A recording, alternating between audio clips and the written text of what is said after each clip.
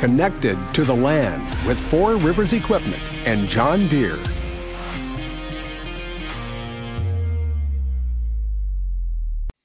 Welcome to the 4 Rivers Podcast. We are your working partner, and we mean it. Well, I'm Fred Eichler, and I am here today with Will Feit, who is the Territory Customer Support Manager for John Deere Ag and Turf. And we're here actually to talk about something pretty interesting, and something that I think a lot of people misunderstand. And it's about some legislation involving right to repair. Will, if you would, break down this subject for us, and let's start this interesting conversation that a lot of people are on both sides of the aisle and a lot of people misunderstand. But to give it a real rough overview, some people think a lot of manufacturers don't want people working on their own equipment. So if you own a large tractor, large equipment, things like that, that couldn't be farther from the truth. You guys are fine with that, is my understanding. But where the issue comes in is some of the intellectual property rights and things that may impact, environmental concerns and things like that, or even customer safety. So could you kind of jump into this subject and help enlighten anybody that owns a piece of equipment or anybody that's curious about this subject? No, that's right, Fred, and thanks for allowing me to come out today to talk about this, because this is something that is impacting a lot of people. There's a lot of discussion on it. Within the state of Colorado, there have been 2 years of legislation that has occurred on this. And basically it has brought up a lot of questions. Those questions are not bad. Questions are good, right? That allows us to communicate. We do our best to advertise, whether John Deere itself or through our dealers.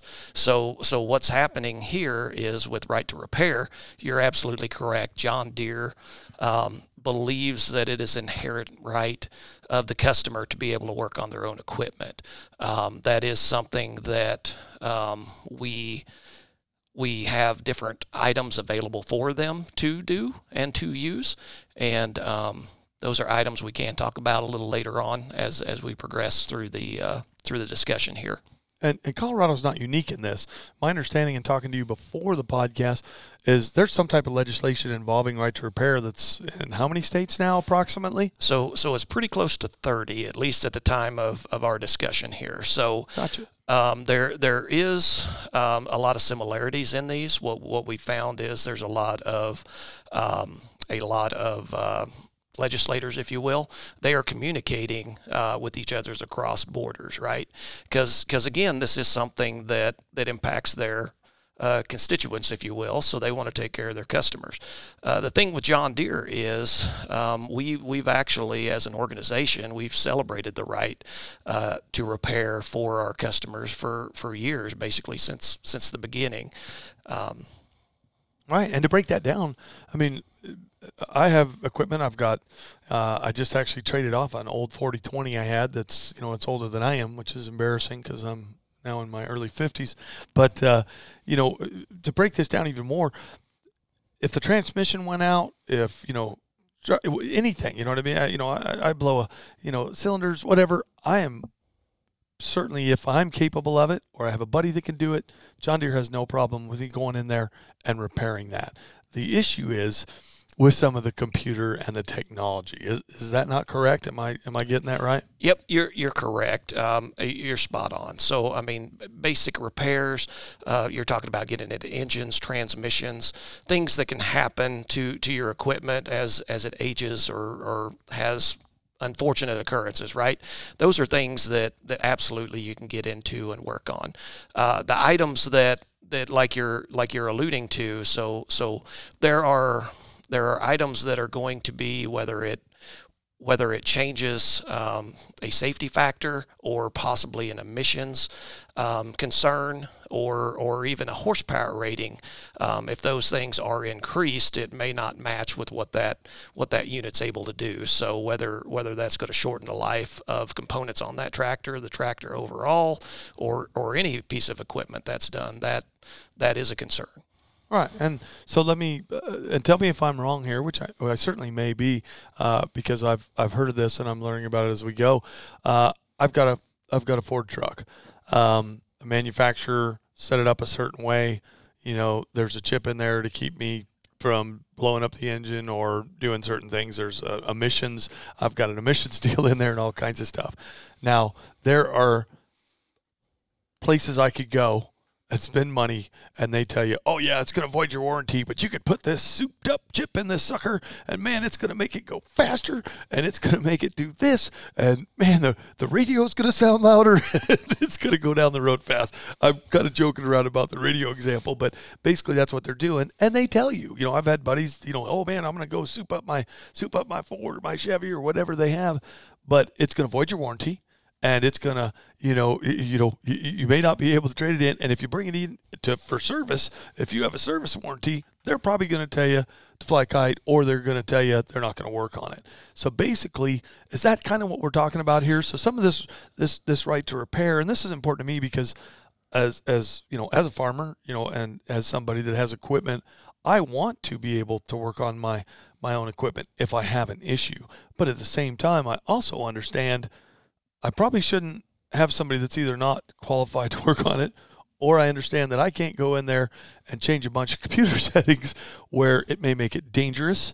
It may change it or void warranties that I have with John Deere. So I want you to go into more detail. Am I kind of on track there? No, you're absolutely on track. And essentially what you're referring to there is we hear now right to modify. So again, as John Deere and other manufacturers, other OEs, we're absolutely good with that right to repair, right? Mm-hmm. But as you're mentioning the right to modify, if you own a piece of equipment, that's yours to do with what you want, etc. Again, there may be other laws that are impacting you.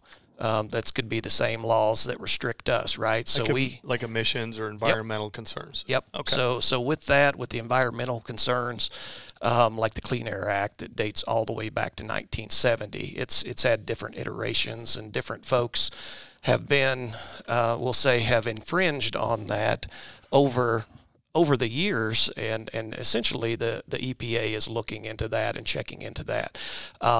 Basically, but a lot of those things are unkept or unchecked because the EPA is a small group, right? Yes, sir. And like you mentioned, if those guys are out there, I'm from rural America too, right? So if they're out there rolling coal and getting that black smoke going, it looks really cool, and they can dust their neighbor, right? Like next to them at the stoplight. Right. But unfortunately, that's an EPA regulation that they are breaking there. Yeah, they are voiding the warranty, and those are things that as a equipment manufacturer, those are things that impact us that we can't stand behind, right? Because again, that's the customer's right to modify that, but we can't stand behind their modification, right? Because we need to test the products. We need to basically put those pieces of equipment out the way the government holds us accountable. Right. And there's also intellectual properties that are at stake here. To me, John Deere and other manufacturers have spent a lot of money to come up with, programs or intellectual rights, property rights, basically, which means technology and certain things that are, in those systems that are owned by them. That's technology that's set up by them to help that piece of equipment run efficiently, run safely, not overtax the engine, things like that. Am I correct there? No, again, you are very affluent. So no, this is some great commentary here. No, it's an interesting subject to me because I know there's people on both sides of the fence, but to me, if I was a manufacturer, if I came up with some intellectual property rights or I own something, I understand that. So I don't have an issue with that. Apparently I know there's some disagreements. Some people do. Let's talk about the problems with it. So let's say I have, whether it's any manufacturer really, but let's just stick with large tractors right now, just for an example. Guy has a large tractor and he decides that, like my buddy that decided to put in a chip in his Ford and void all the warranties and EPA, he's not worried about all the extra pollution that diesel's throwing out in the air. If they do that, let's talk about some of the negatives there and what they've done to that piece of equipment and some of the ramifications that could come from that. Yeah, so definitely. So anytime you chip an item or you change that profile that engine operates to. So basically, when a manufacturer specs that out, we have to follow that Clean Air Act. So essentially, as we go up through the tiers of emission requirements, if you look at what even was a Tier 3 engine maybe 10 or 12 years ago, it was a very low particulate level. The NOx, everything was exceptionally low on that at that time, but it wasn't good enough. So basically, the EPA is like, you got to get cleaner, you got to get cleaner, you got to get cleaner.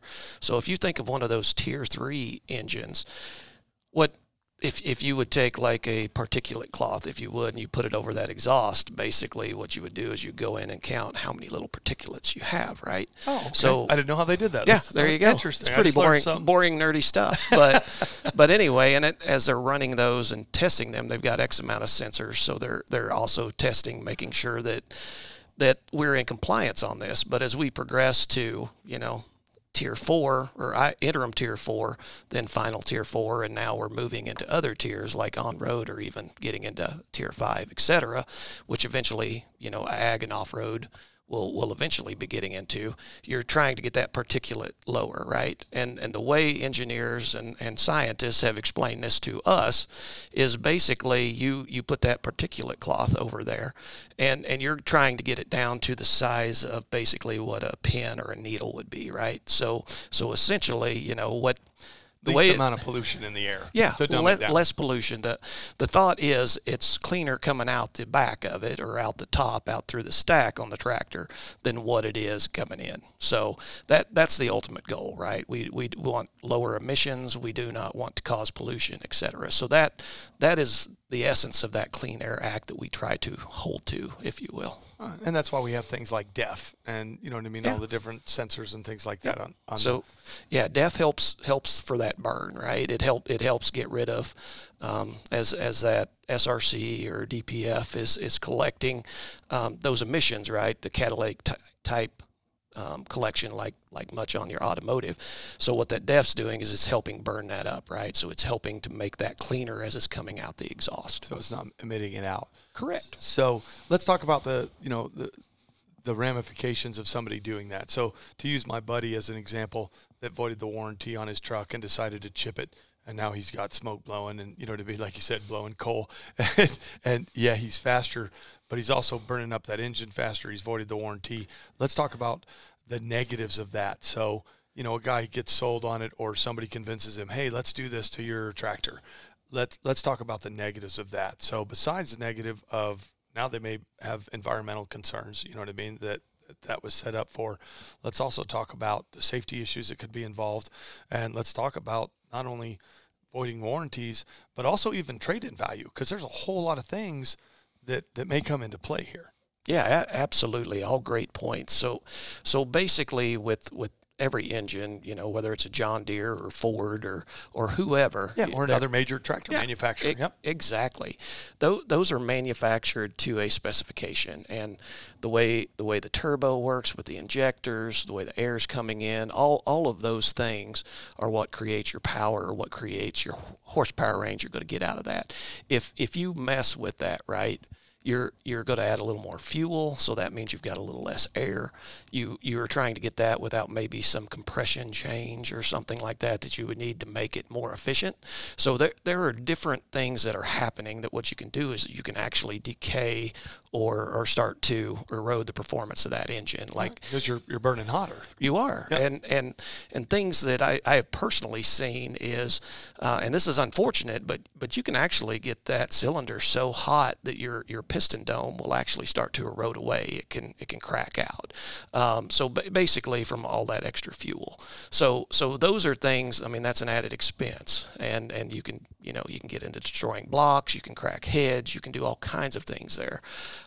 So basically, and with that, again, you are going to be, just say, for instance, with that engine, it's going to have a specific transmission with it, right? Yes, sir. So if they increase that horsepower and that transmission is not made for that horsepower range, then you're also could be impacting the longevity of that transmission. So you could have additional cost So not associated. just the engine, but also the transmission. Yeah, Okay, I'm 'cause- following. and again, you could get that all the way back to the rear end, right, or front end if you've got a 4-wheel drive, et cetera. So there are things that can definitely happen with that, and unfortunately, those are things that, and again, it's customers' right to modify as long as they do legally. And again, that's between the we'll say the EPA and them on what they do, right?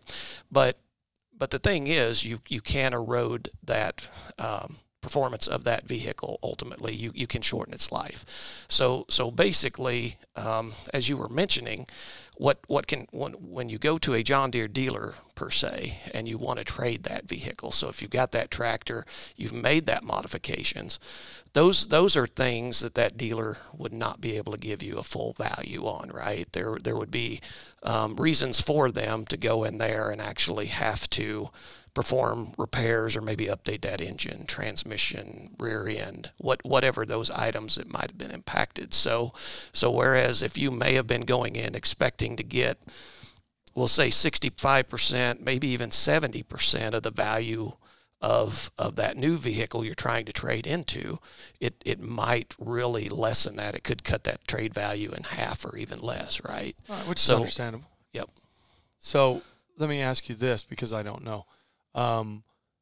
Does that also on John Deere void the warranty? I would assume it does. Oh, because yes. on my trucks, on anything else, and that was, my buddy did it, and I'm like, well, that's not worth it to me. I've got a lot of money in my truck, and if I do that, it's going to void my warranty, and then what are the issues when I go to trade it in? So it's the same thing with John Deere, or probably most, large tractor or, vehicle manufacturers. If you go messing with, intellectual property rights or getting into the computer and redesigning it to do things that it's not designed for, it's not programmed for or designed for, you're going to void the warranty. You stand a good chance of either not being able to trade it in or to get just a partial what you would have gotten had you not changed it. Correct. Okay. Correct. And let's talk a little bit, because there's also some safety concerns there, right? So, when you're hauling equipment, we haul spray rigs. My son has an applicator license, so he can, spray stuff on there. He's got sometimes, 500 gallons, 1,000 gallons, even more, chemical that he's running. If somebody makes a modification, that makes me nervous if it's not really set up to run that way. So No. Are there some safety concerns with that as well? So you're absolutely correct, and a sprayer is a great example of changes, right? If, let's say, for instance, they give that a little more power, and let's say that you can overrun the limiter on that. Let's say that they're allowed to go faster. So the brakes are rated for X amount of speed on that with X amount of weight. So essentially, if you do turn that up and you are going a little faster, you're going to heat up the brakes or possibly overrun the brakes. There are other issues that can occur with that, right? So anytime you go in and make a modification, these are very sophisticated pieces of equipment, especially as you get into the newer ones. The artificial intelligence in these machines now is unbelievable. Correct. So we'll just say with our sprayers, with all of our equipment, or we'll say all of our larger ag equipment, at least the majority of them, there's the ability to auto track or dry themselves. Yes, sir. Right. So that is something you control and you allow it to happen, et cetera. Right. Basically, you just have to look out for the big things in the way, right? Because it can't Right. direct over that. So basically, there are things that could be changed if somebody wants to get in there and change that code. There are things that, with just say tractors today, can have 40 controllers in them. Those controllers all have to talk to each other. So if you go in and change code in a specific area as it's running through that can, there are opportunities for that to impact other areas of that vehicle operation, to which we, as the manufacturer, can't even fathom to what that is, right? Because we aren't the ones that are going out there and changing that. Right. So You've designed it for a certain purpose, and now Yep. all of a sudden everything's tweaking. So, Yep. What was it? Henry David Thoreau, I think. Somebody said you can't pluck a flower without troubling a star. I love that quote because there's some similarities there. If you tweak something on one part of a computer system that somebody has intellectual rights on that's designed to do a certain thing, it could impact other things that could be dangerous, could impact the performance. So it's a pretty standard. I mean, I know I certainly understand there's some arguments for both sides, but I want to make sure that people understand from you guys' perspective, you guys are great with people working on their own equipment. That's not a problem. The problem arises when it's going to be an environmental impact, emissions, safety. There's other concerns. So it sounds all great to throw a chip in something like my buddy that did it with his vehicle, but he may blow up his engine early. He's voided his warranty, and it's going to impact his trade-in value because they're going to be able to look at that and go, oh yeah, this has been modified, or even pulling pollution stuff off. You know what I mean? That stuff's in there for a reason. And don't get me wrong, I don't like it as much as the next guy. You know what I mean? I would love to have no pollution stuff on my truck, but it's in there for a reason. That keeps it legal. Manufacturer put it in there for a reason. If I start tweaking it, I've got no complaints if that engine blows up. You know what I mean? Or I cause problems. And we're not talking about inexpensive pieces of equipment here. So why take the risk, I guess, is my question. And what I want to put out there is, why take the risk to void the warranty, possibly cause a safety issue, possibly burn something up quicker than it needs to be? It's I guess the payoff isn't worth the return, in my opinion. Sure. No, I mean, that was phrased exceptionally well. Well, it's an interesting conversation. So what are some of the things that went into that right to repair? I mean, you know the technology, or not the technology, I shouldn't say that, but the legislation and some of the legalese way better than I do. I mean, I'm summing it up kind of in a nutshell based on what I understand about it. But, I guess, and I'm not necessarily asking you to speak for the company here, but just your personal opinion, what's some of the things that went into this? So to be honest, the legislation, it is going to change from state to state and what people are looking for. Ultimately, at least from the debates and some of the, some of the hearings and some of the things that I have been involved with, what I have seen is it's unfortunately there's not a lot of knowledge out there on this, right? There's concern that the customer is not able to work on their equipment. So it's a lot of misconceptions. Yeah, exactly. So I believe that there are, again, I think, there's some people out there with good intent. They're looking out for customers. They're trying to take care of those constituents, I guess, if you will. But basically, with John Deere, what we're able to do is we do, again, like we mentioned in the beginning, we support that right to repair, and we have basically tech manuals, the same information that would be available for a dealer for that customer to go out there and get and actually work on it. They can go online, order their parts, right? They can get them directly from a John Deere dealer, or on smaller equipment, there's some that actually are orderable directly from Deere. So those parts are readily available. We also have provided training, so we've got various, of course, YouTube videos, etc. But customers actually have the opportunity to go get free training from John Deere, right? So we've actually got web-based training that they can go in and take the same type of training that a John Deere technician is going to take. And the irony behind that is, whereas a customer can get it for free, our dealers actually pay for it as part of their basically as part of their contract. So essentially, customers are getting something that they may not be aware of. And again, you've given us an opportunity to share a little more of that may not be known. Now, where does somebody go to get that free training? So you threw that out there. Somebody may be listening that's going, wow, okay, I want to learn. So how do I do that? No, that's great. Great question. So basically at Deere.com, we do have it under repair. So if we actually have taken everything that we have, just because of basically customers' request and questions on right to repair and what is John Deere doing already for customers. So essentially, we have this web page out there that it's going to, if they go into repair, they're going to be able to find that. So they're going to see what training manuals are there. There's a link to take them to a publications page to purchase those. Wow. There's a link in there to take them to where they're going to get in touch to buy their parts. There's a link inside there that's going to take them to John Deere University to get that education. There's a link in there that's going to take them to John Deere YouTube page. So what we've done is we've had all these in the past, but the last few years we're trying to consolidate all these, again, just because we want to educate and help people understand that, they do have the right to repair and these items are available to them. So essentially, when we go visit a lot of these legislators, we show them what is available, whether it's a small cut tractor, like say a 1 through 4 or 1 through 5 even, we've got apps that will basically, if it's got a diagnostics trouble code or something like that, they can identify that on that app, right?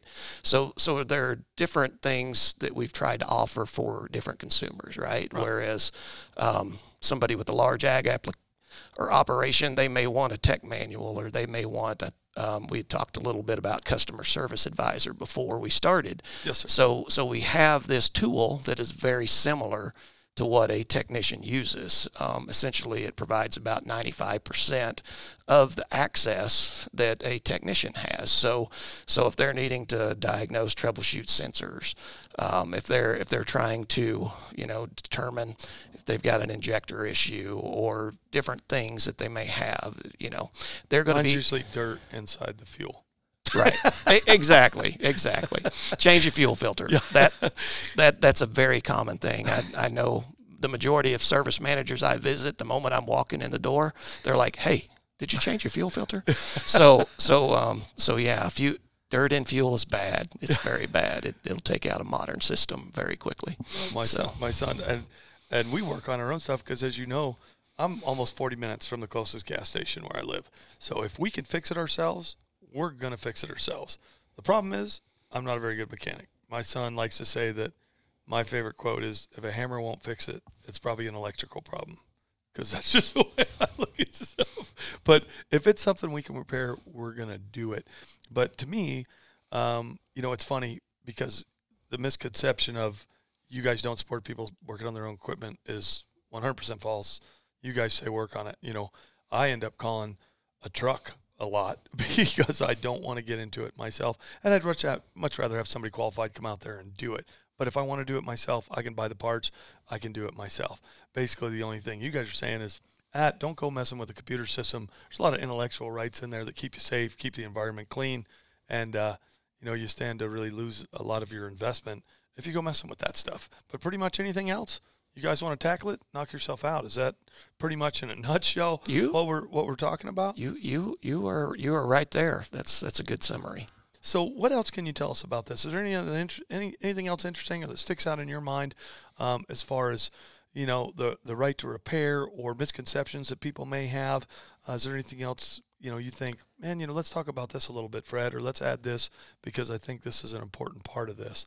You just talked to me about where guys can go on John Deere's page and get the manuals. They can download the same stuff that the mechanics are looking at and that they're getting trained on. So a vast majority of the stuff they can find right there, and you guys are helping people do it themselves. So if they want to pull it into their own barn or park it underneath the old oak tree and get after it, they can do that. Yep, correct. Even customer service advisor, there on that page that I mentioned, there's a link to go in there.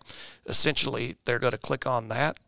They're going to fill out a form that they would like to purchase this, and then they can find the closest dealer to them. So in the case of Four Rivers, they're scattered throughout many states here, right? We got Wyoming, we've got Colorado, Texas, we got New Mexico, Texas.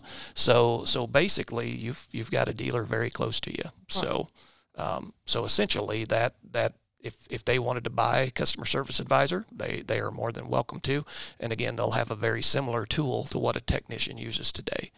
And I will say, I mentioned this to some of the folks a little before the podcast. They're actually one of the best promoters and have some of the highest sales on that. So That's awesome. And that's what's fun about the podcast to me is I get to meet and talk to people that are amazing, farmers, people that are in the ag industry, all facets of it, which is really fascinating to me. But this is interesting because this involves a totally different subject. This is, based on some legislation that's come out that, one, some people have misconceptions about. Two, I'm glad you talked about some of the free training that people can get, and how it's very important, which is pretty simple, right? Don't stick your finger in a light socket. Don't go messing with something that was designed for something else. It doesn't make a ton of sense. Anything else you want to add, Will? Any points that, you think guys should be aware of? Honestly, I think you've got me talked out, Fred. Wow. So, yeah. Well, listen, thank you so much for taking your time. I think it's important because, again, like I said, I work on my stuff whenever we can, or my sons will work on it. But I appreciate kind of clearing up a subject that I think some people don't quite get. It's pretty easy to understand when it comes to vehicles, but sometimes on large tractors and things like that, sometimes people have a little bit of a misconception. So thanks for clearing that up with me, Will, and I appreciate you sitting down with me. Yeah, thank you so much for the time. I appreciate it. All right, buddy.